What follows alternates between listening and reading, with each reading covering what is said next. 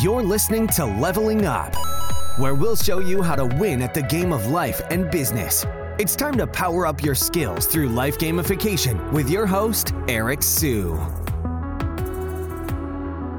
Okay, everyone. Today we have Hubert Palan, who's the founder and CEO of Product Board. And Product Board is, God, I'm going to let him describe what it is, but I've been using it for a while, and it actually helps us build a better product, right? It helps us with our roadmap. It helps us with features. It just keeps us on pace.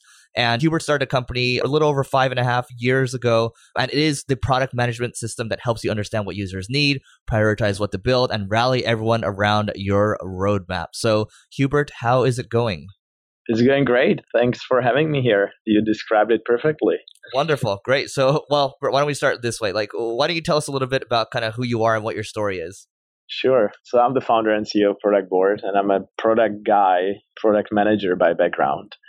And, I'm from the Czech Republic, from Prague originally. That's the accent. But then I moved to Silicon Valley, got my MBA at Berkeley, and got sucked in. And, I embarked on the career of product management. And I realized that to be really great at product management, you really need to have great tools. And I was struggling with Excels, spreadsheets, PowerPoints, and then Jiras of the world and so on. Basically, systems that were not designed to help you get done the product management job, understand feedback, centralize it all. Basically, create like a CRM for product managers. CRM is for the business needs, right? But when it comes to understand what is it that people need from the product decision-making perspective, you can go to CRM and ask, hey, if we build this feature, who is it going to benefit? Hey, what are the needs of this customer segment? Hey, what are the trends like? Where's the market going? What's competition doing? That doesn't exist in CRM. And so I figured, hey, let's build a system that's going to do just that. Got it. Okay, I love it. And so something like this, it's not something that I think a lot of people building products would understand, like this is a problem, but it's not intuitive where it's like, oh, I really need something. Because you guys are kind of like the first maybe quote unquote product CRM. Is that correct? Well, we're the first product management system. Yep. We're tying it all together, and we even advocate for a methodology or set of best practices how you should be doing product management, which is something that we learned from the thousands of customers that we have, and Right. Just the best product folks out there. I feel like for something like this, though, it takes time to get people to kind of educate the market on why they need Product Board. So can you talk about the challenges of getting product market fit, or maybe there wasn't any challenges? You know better than me. No, look, I mean, it's twofold. We are not fundamentally changing people's behavior. Product managers and product decision makers, they've been around. In fast-moving consumer goods companies like Procter & Gamble, product management, even though it was called brand management, that art and science of understanding the segmentation of customers and their needs and what is it that they really look for from a product, that has been around for a long time. And it's just that the product managers in the digital era, things are faster, there's more feedback, there's more systems to learn from, it's like, more competition. And so historically, people have just been consolidating feedback in spreadsheets and shared docs and then kind of summarizing it in PowerPoints. And that was the way how they operated. So for us, the challenge is not really to, if we're talking to a product manager or a product decision maker, it doesn't have to be a product manager. It can be a designer, it can be an engineer, it can be product marketer. They get it. The challenge is with the category creation. And so because it's a category that hasn't existed, if I tell you product management system, you look at me with a blank stare because you don't know what it is. If I said CRM, you say Salesforce, Sugar CRM, or whatever, Pipedrive.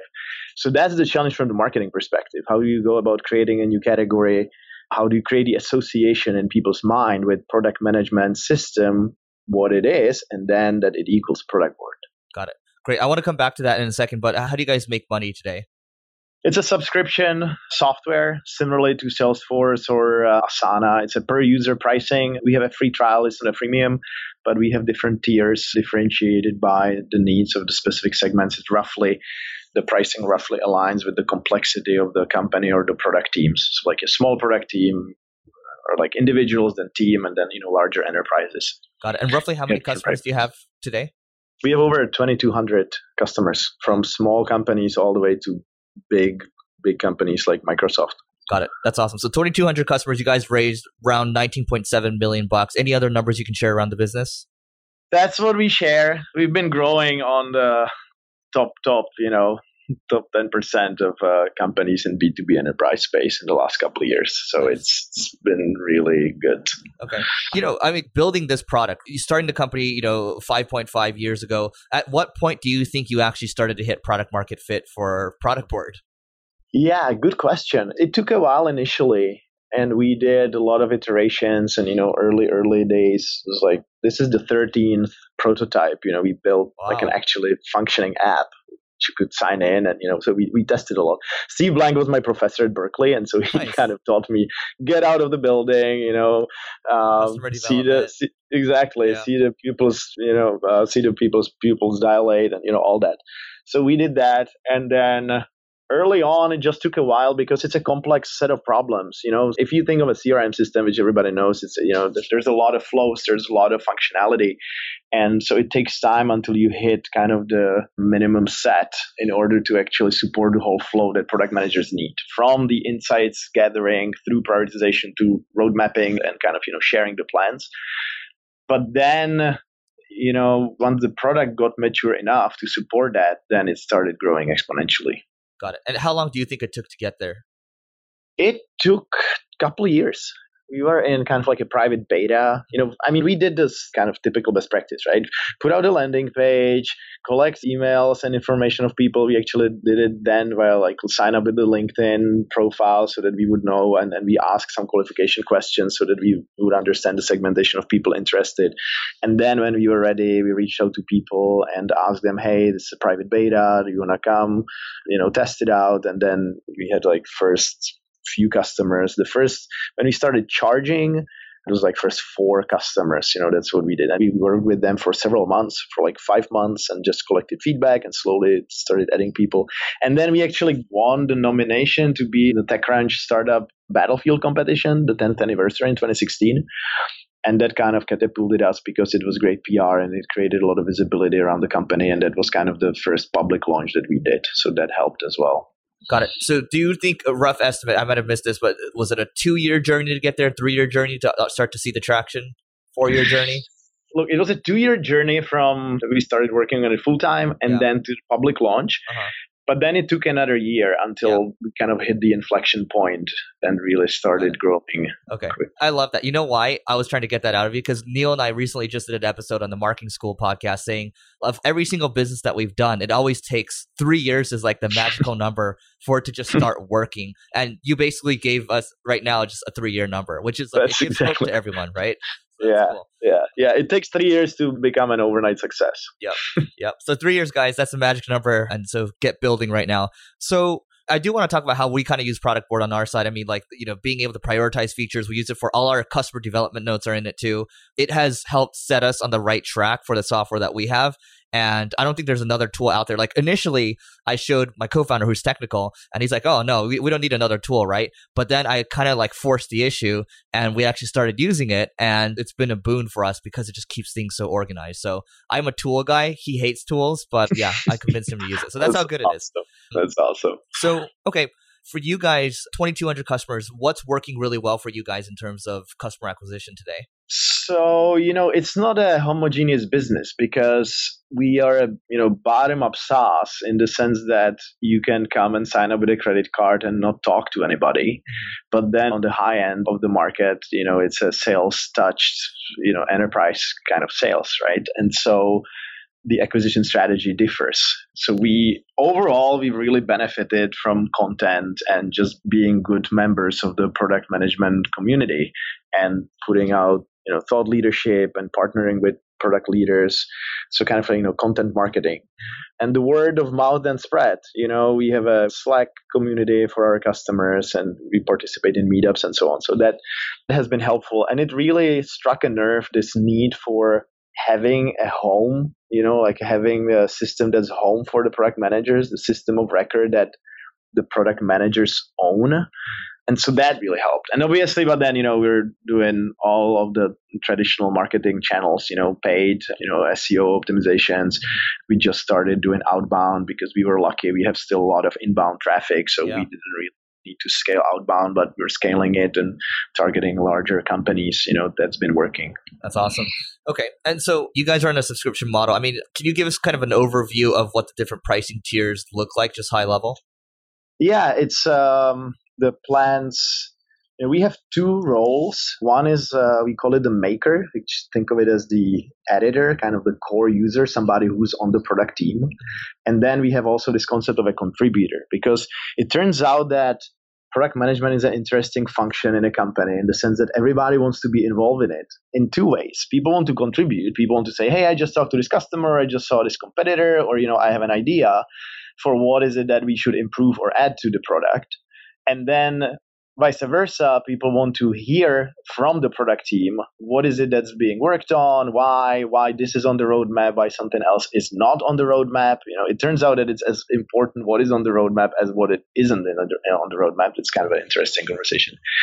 And so that's why we have these two types of roles, the core product members, product makers, and then the contributors. And we charge per this product team member. We charge $49 a month for the lowest plan, and then $99 per month. And then we have custom pricing for larger teams, 10 plus product managers, product makers teams.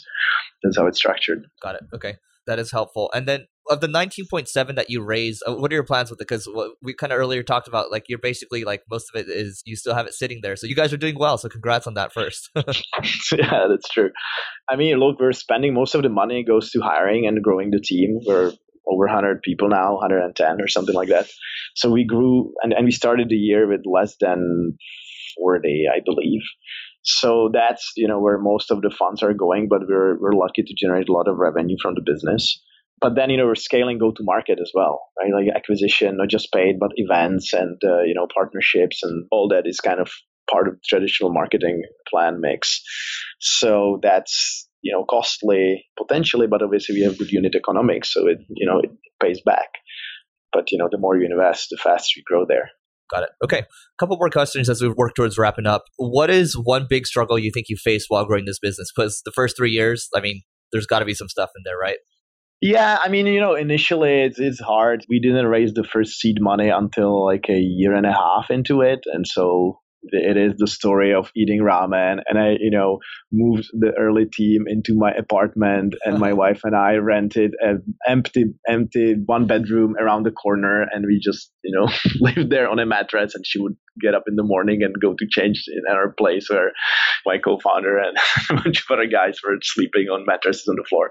So we've been through that stage and it was fun. But then later it really turns into people problems. Like, how do you hire people fast? How do you absorb all the new people? And how do you share the context that the people who've been on the team longer have? And just, how do you build the processes? The scaling, it's a different function. After 50 people and now we're over 100, and that's the most difficult things. And then, you hire people that are great, but then, they can't scale as fast because they don't have experience, right. And it's hard on a personal level. And, that's hard. I feel you, brother. Cool. Yeah. So what we're going to talk about kind of some of the things that you actually, maybe some resources that helped you improve at these things. But also, I mean, you guys produce a ton of content. So question is, how do people improve at product management if they want to build something amazing? What resources do you have, etc.? Yeah. I mean, look, you can come to our site and we have this whole framework that we call product excellence, which is, we looked at how the best companies out there approach product management, and it was pretty clear that it crystallizes into 3 key pieces. It's not just about the execution, which is an important piece, and that is, we have all the JIRAs and agile methodologies that help us there. But the 2 other critical pieces are making sure that your product vision is right, and it's really grounded in the deep understanding of the customers, that it's really grounded in the insights. And that's why Product Board, what you described, you have this, you put there all the customer development notes and you put all the feedback in, because you want to make sure that the whole team understands and is aligned on the needs. And that should impact and help you formulate the product vision. But then the even more missing piece, and where companies fail the most, is that between the vision and execution, there needs to be a very strong product strategy, very strong thinking how you're going to go to the market and how your first version of the product looks like and how the second one looks like and so on. And this is, by the way, something that's not really described in even like a lean startup methodology. Lean startup is mostly find a business model that scales and then, go and scale and do a lot of hypothesis testing and so on. But there's very little that helps you strategically understand segmentation of the market and understand, user needs or jobs to be done or use cases you should focus on first. And then if you look at companies that have done kind of the strategic piece really well, I mean, examples like Tesla didn't start with a mass market vehicle. It started with a Roadster and then eventually worked its way. The same with Uber, right? Uber started with black cars, exclusive service, and then went superhuman, popular topic. It's the same thing. It's like starting with a small group of people who have high pain with email and they need speed, and you can charge them $30 a month because they're going to pay it. But, later on, it opens you the option to go down market and maybe create a lighter version of your application and start charging less. And, that's kind of like the strategic approach. So basically what I'm trying to say is that don't confuse the vision, the long-term vision, with what is that you're going to build next immediately. I frequently hear from founders, we are a tool for everybody and we can do all these things. But that's a recipe for disaster because you're going to build something that's not great for anyone and is just mediocre for everyone. The story when Steve Jobs came back to Apple and famously cut down the product portfolio and said, like, we're just doing these 4 products, And so it's kind of, obviously, between startups and Apple, it's a little different, but it's the same idea. It's the same thinking. So product strategy.